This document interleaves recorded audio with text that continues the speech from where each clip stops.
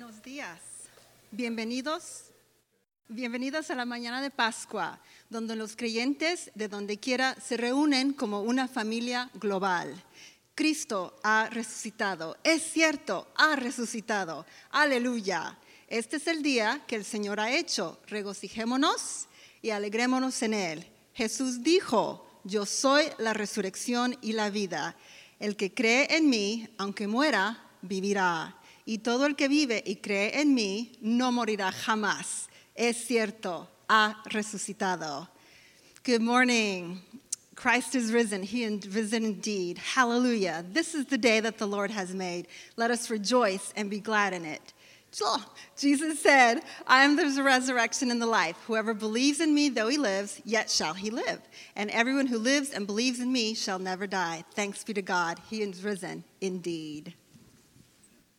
All right, go ahead and grab a seat if you don't mind. And again, we continue to point you back to your worship guide. And so we'll do that again.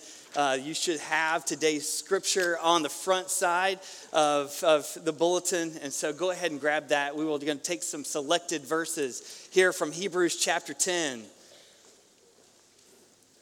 Hebrews chapter 10, verse 11 says this, and every priest stands daily at his sacrifice or at his service, offering repeatedly in the same sacrifice, which can never take away sins.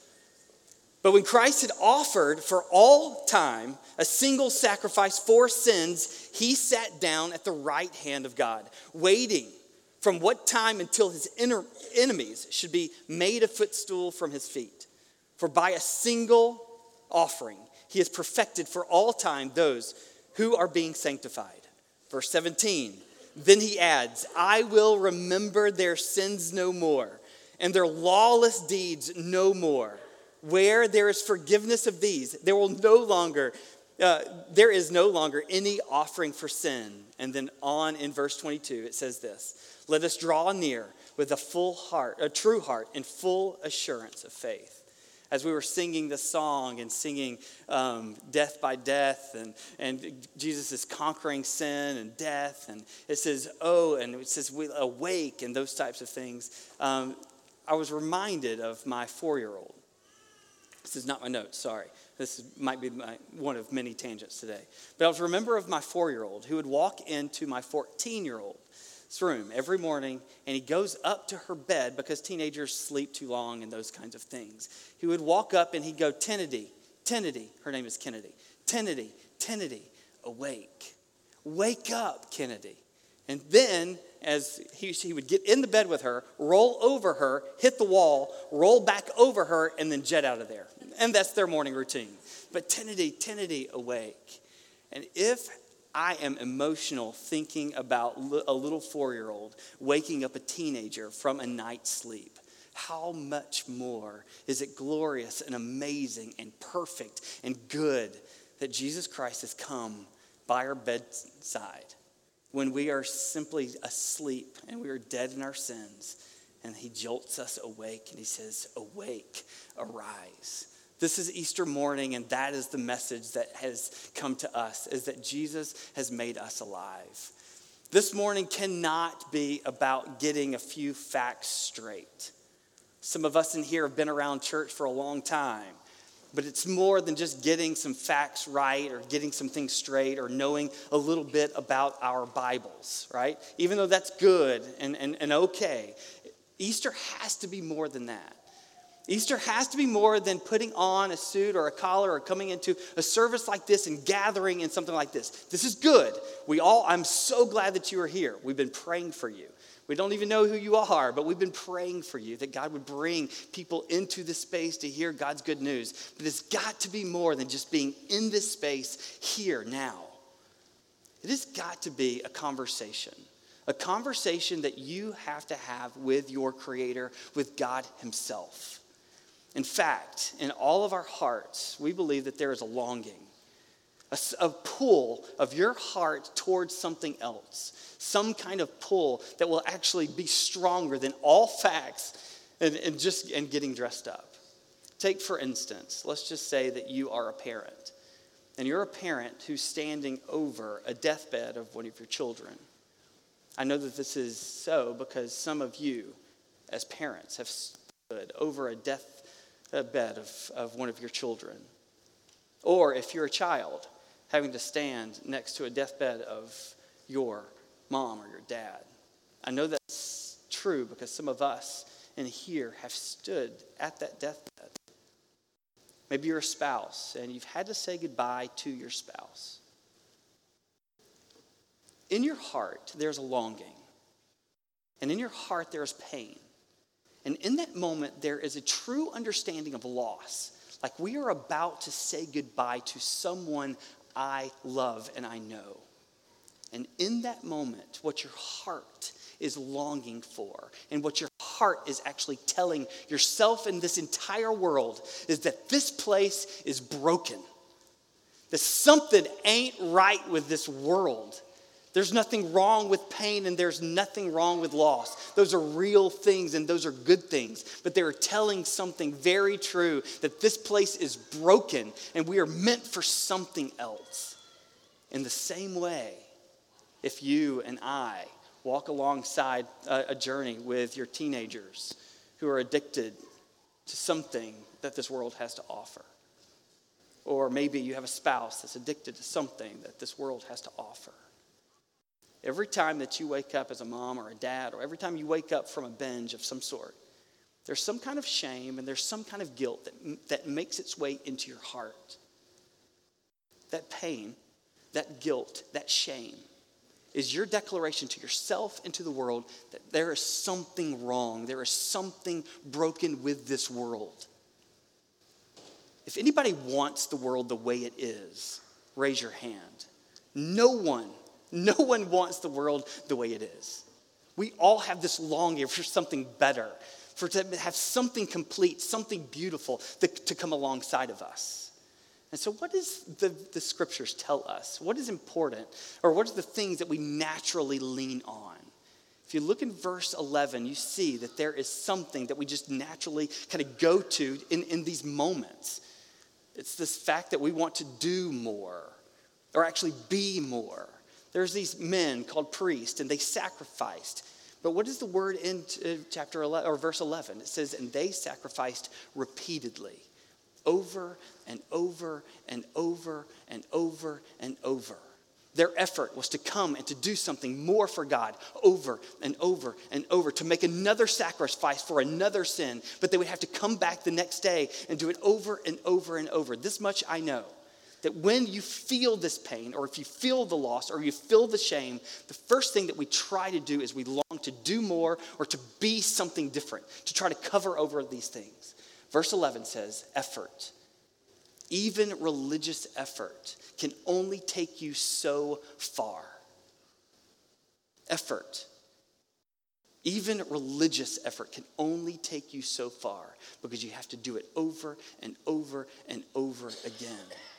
And so we are built to perform. We try to do something to try to make ourselves feel better or add to this equation. There's this book that I've been reading. His name is Witold Szablowski. That's a Polish name if you didn't know. And so he's writing this book about the fall of communism. And he's using an interesting analogy. You see, for hundreds of years in Bulgaria, there are these gypsies. And what the gypsies did was that they would train these bears how to perform. And so they would actually bring these bears into their living quarters. They would actually bring them and they would become a part of their families. But since they were just a little cub, all the way until they grew up, these gypsies would teach these bears how to dance or how to literally come and give you a bear hug. For tips, a bear would come and give you a massage or act like a political figure or some sports, whatever. It was an amazing, amazing fact. Well, with the fall of communism, the dancing bears actually had to go away. The communists or the free market said that there can't be any more dancing bears. That's harassment to the animals and those types of things. And so in the early 2000s, the dancing bears became illegal. Then what are we going to do with all of these bears, right? There's dozens of them, maybe even hundreds of them. What are we going to do with them? Well, they sent them to a wildlife refuge, and they wanted them to be free. Well, what Witold Shablowski says is that you could go and visit one of these refuges even today. And if you were walking along the woods and you came across one of these grizzlies will literally get back on his back feet and start to dance. These bears were meant to be free. They're meant to catch salmon with their hands and rub up against the back of a tree or something. They're supposed to be bears, but they're still trapped. They're still trapped in this idea that they were meant to perform. They're meant to, their only good and their only worth was to come and get tips for their master. You and I know what dancing bears are about because you and I, we like to perform. Or maybe we think that we have to perform. And that's the way God will be approved of us or be pleased with us if we do enough good things for him. That is not true. That's not true because our effort, even religious effort, can only take us so far. So whatever it is, it may not be an addiction. It may not be a loss or grief, but whatever it is, you want it to end. Whatever it is in your life that is distracting to you, where you are finally telling the truth that this place is broken, whatever it is, you want it to be gone. And that it is your declaration that this place is broken and you want so much more. For me, I have insecurity issues. I wish that insecurity would go away. I wish it would end. I'm overly self-conscious. Even now, overly self-conscious. I wish that it would end. I wish it would have a death. I too have performance issues, and I get on my back legs and I dance. Maybe you do too. So whatever it is, we know that there has to be more to this life. We continue to read in our passage, and we find out there is truly better and greater news. That it is more than just this sacrifice of priest over and over and over. And every priest stands daily at his service, offering repeatedly the same sacrifice over and over and over. And there's a hard comma, which can never take away sins.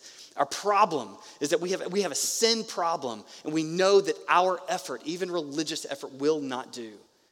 But then there's a great conjunction in verse 12. But when Christ had offered for all time a single sacrifice for sins, he sat down at the right hand of God. That is Easter. Welcome to Easter Sunday. It's no longer about the sin and the presence of sin. This morning, Easter, where we all celebrate and we stand and we sing and we praise, maybe we fall to our knees in humble adoration. Maybe we just sit still because we have nothing to say. But this day is this conjunction. But Christ has done something that we cannot do. He came once to sacrifice once for us. That's what Easter Sunday is all about. That is our declaration that our two greatest enemies, sin and death, have been accomplished through the work of Jesus. Where we repeatedly, on and on and on and on and on and on it goes, and we get exhausted. Jesus was literally exhausted once for our sake. And so this is Easter, because we know that without this resurrection, without him accomplishing this, without the sacrifice and sitting down at the right hand of God, we know that without resurrection, there is no defeat of sin. Amen? We know that without the resurrection, we know that there's no victory over sin. Amen? Thank you. We know that without the resurrection, there is no hope that the evils of this world will be put in their place and where the enemies of God will be declared enemies rather than getting away with what they're doing. We know without Easter, without a resurrection, that the diseases that are in our homes or in our hearts will never be dissuaded. The cross of Jesus and the resurrection tells us that it was needed. That was what we needed for our major problem, which was sin.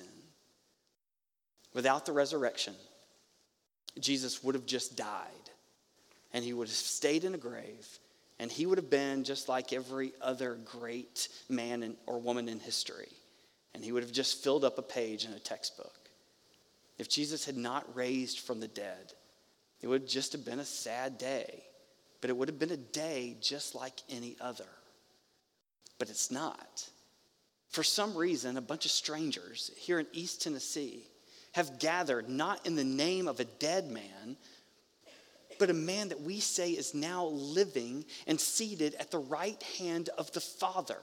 We believe that he has literally been risen, that he is raised up and seated next to the Father, given the very seat of glory.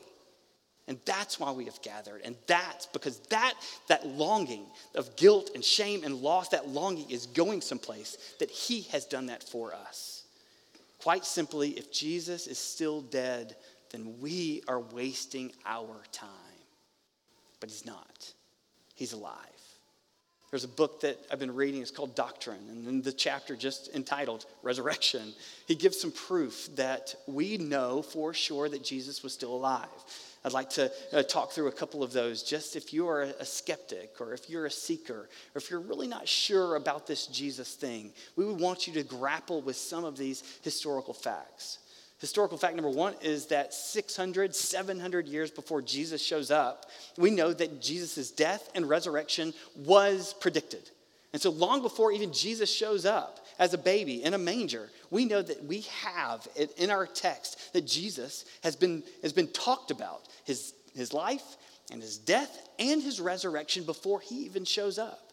We know that in Jesus' life, that before he dies, before he goes to the cross, he predicts, I'm going to die and I'm going to raise again. So even Jesus, before the actual event occurs, we know that Jesus predicts this. On the day, on Good Friday, the day that he dies, we know that Jesus is really dead, like dead as a doornail dead, because we know that there's a Roman, a guard, who is a professional killer.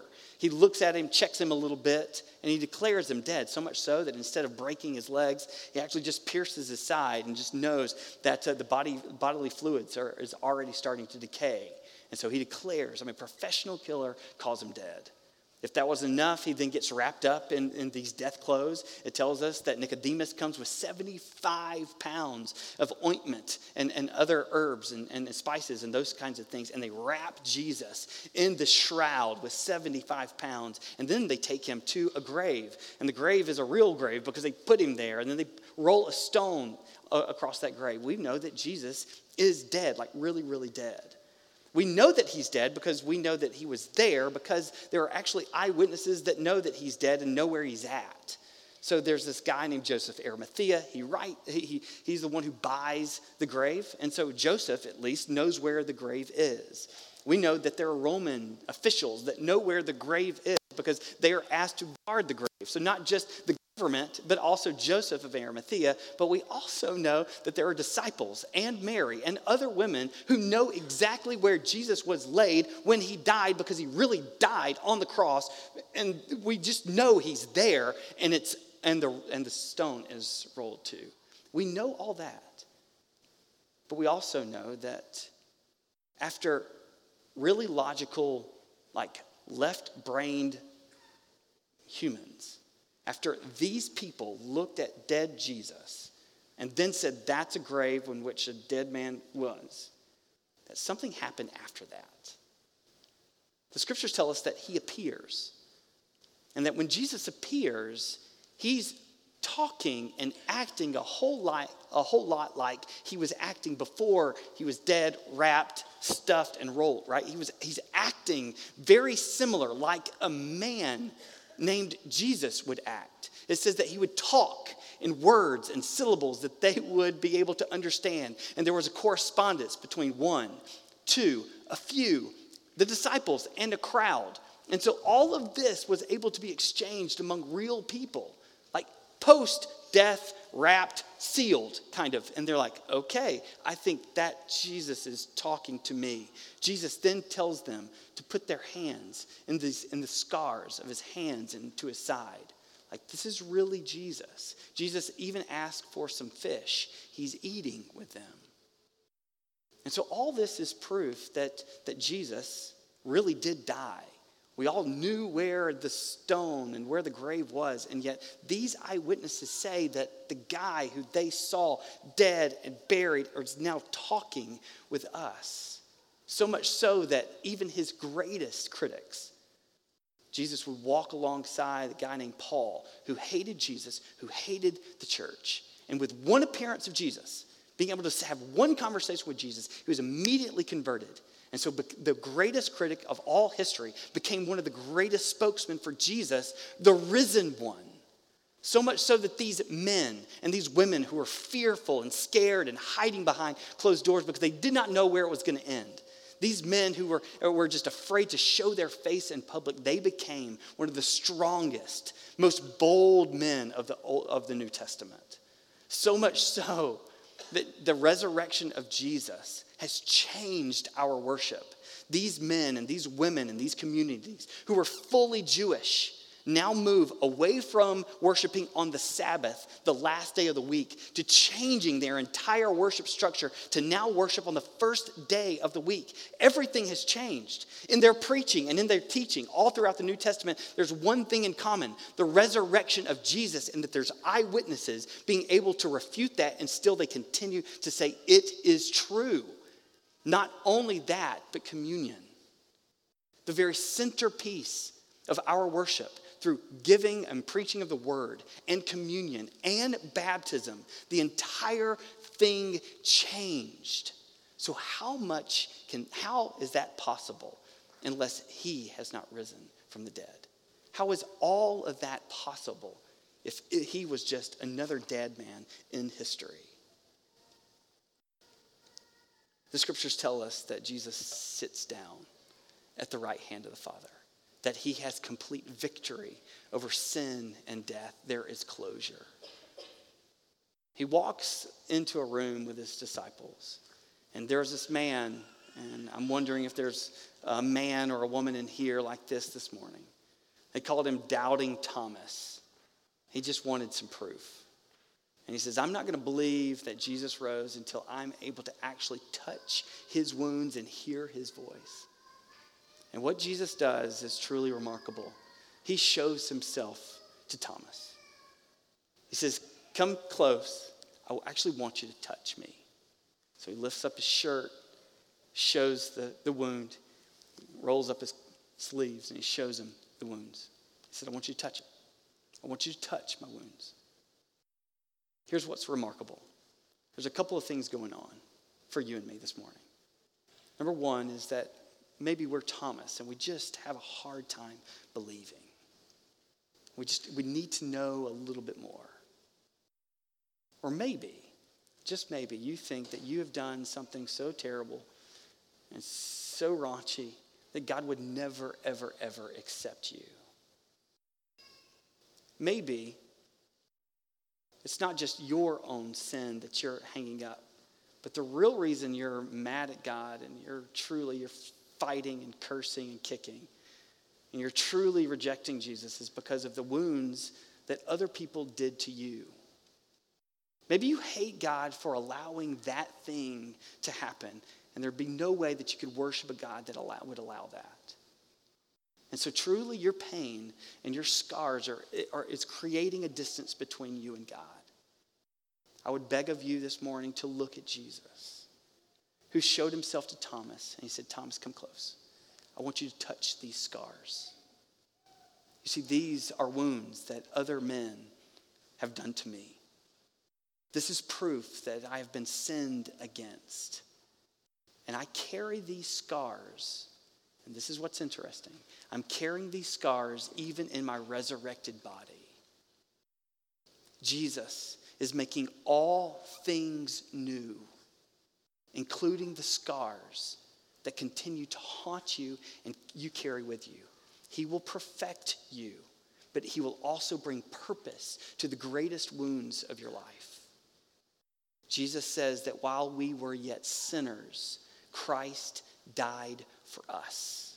Jesus came to save sinners. He came for those with a past. He came for those with scars. He came for those who are wounded. He came for those who are guilty. He came for those who are ashamed. He came for those who are just known to curse and spit and kick and all those things. It's okay. He knew what he was getting himself into, because he is the one who was hanging on the cross, and he is the one who's saying, forgive them, for they do not know what they do.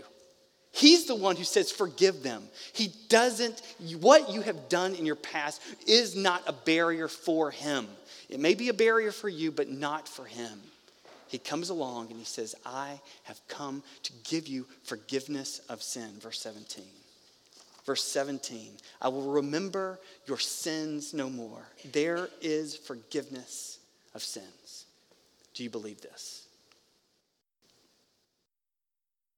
Do you believe that your sins can be forgiven? Do you believe this?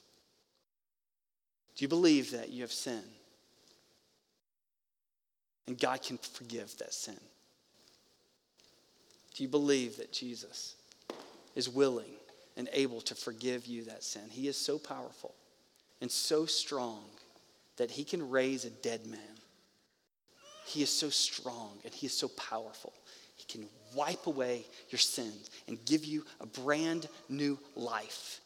John 11 says that I have come and I am the resurrection and I am the life, he says. I'm coming to offer you life.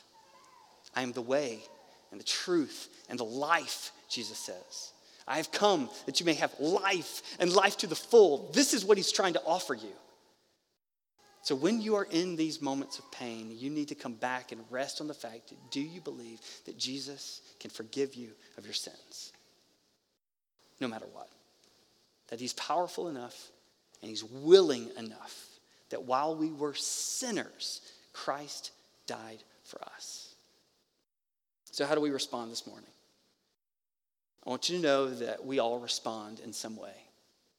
There's no way that you can look at our sins and what we do repeatedly to try to cover up those sins that will not work, to look at Jesus and his sacrifice for us, that he's actually seated on the right hand of the Father. He has conquered sin and death. There's no way that you can kind of shrug under that kind of message. And so you either accept or you reject that message. I want you to think about how you are going to respond. Easter is not about a few historical questions and a few historical facts. Easter is not about putting on your Sunday best and showing up in a service like this. Easter is a conversation that you have to have with God. How are you going to respond today? There will be a day when you are standing in front of a holy God. In verse 11, it tells us that there will be enemies of Jesus. An enemy of Jesus is someone who rests in his own or her own way, not Jesus's. To try to cover their own sin, their own way, and not Jesus. But there will be a day when we all stand in front of a holy God. And some of us will not be ready for that moment. And that's what happens when we do not believe in Jesus. Chapter 22 says that we are to draw near in faith, to draw near in belief, that I will not trust in my own security. I'll trust in Jesus from this day on.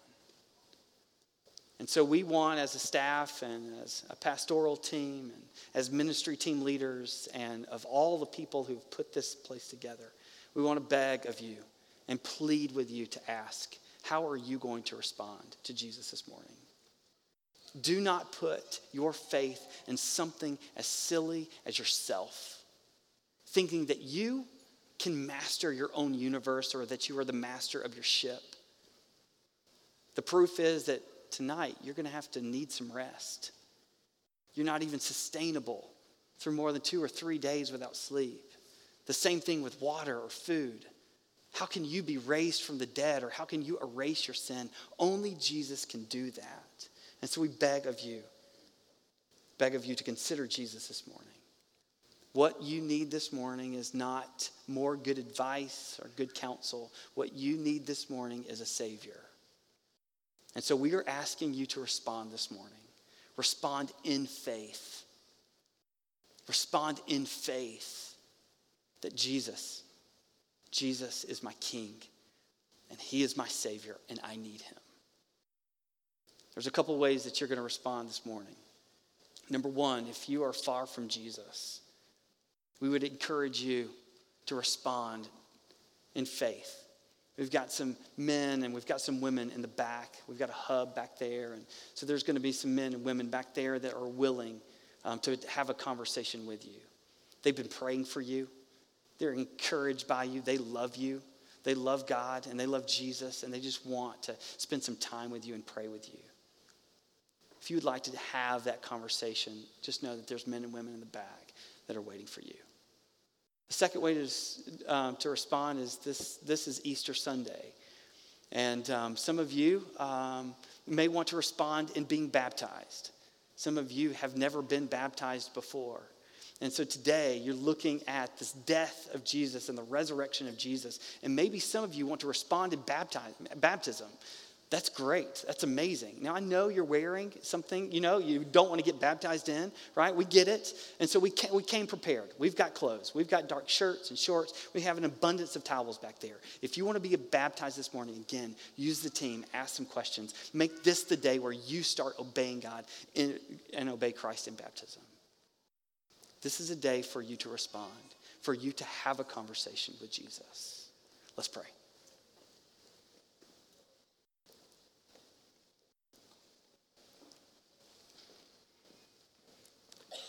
So in the quietness of this moment, maybe you are the one who are saying, maybe today is a day that I need to reach out to Jesus and call upon him to be Savior and Lord. That I need to surrender my life to Jesus.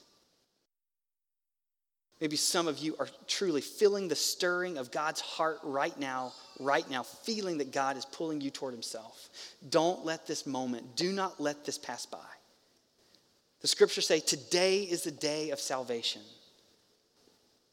Place your faith in Jesus this morning. We're all in here and we're praying. We've got our eyes closed. And to make it as easy as possible, if you would like to have a conversation about what it means to place your faith in Jesus, we would encourage you to leave your seat right now and go to the back in the privacy of this moment with us all kind of praying and praying for you. If you feel the stirring in your heart that you want to respond in faith, we would encourage you right now to go to the back and begin a relationship with Jesus.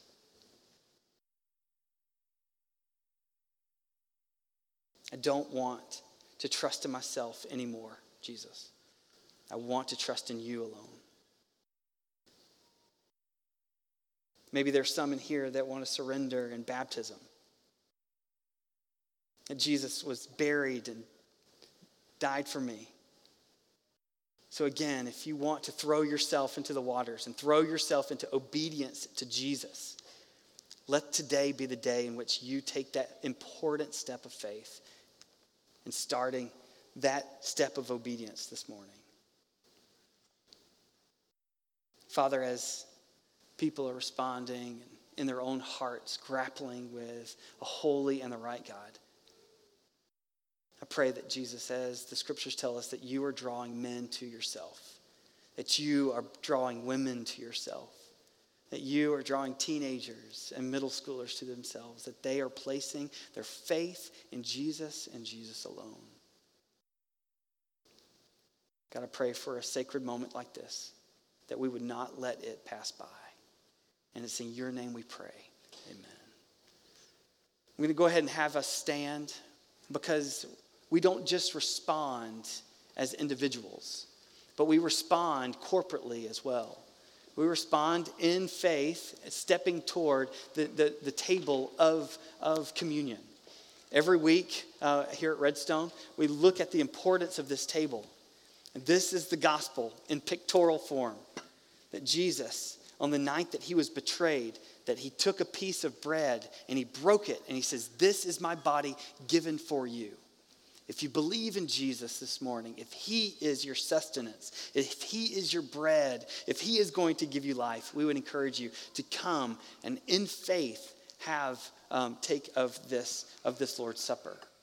In the same way, he took a glass of wine and he poured it out. And he says, this is the blood of the new covenant, a covenant that will offer forgiveness of sins, and it is poured out for you. And so in this given body and this poured out blood, Jesus in pictorial form is saying, I've given my life so that you can freely worship. There are these stations all around the room. I'll be up front serving communion up here, but these guys are here to serve you communion this morning. So if you're a believer in Jesus, come and partake. And again, if you are feeling a stirring of your heart that you want to give your life to Jesus, just know that we'll have our team stay at those tables for the remainder of our communion service. And so partake whenever you feel free.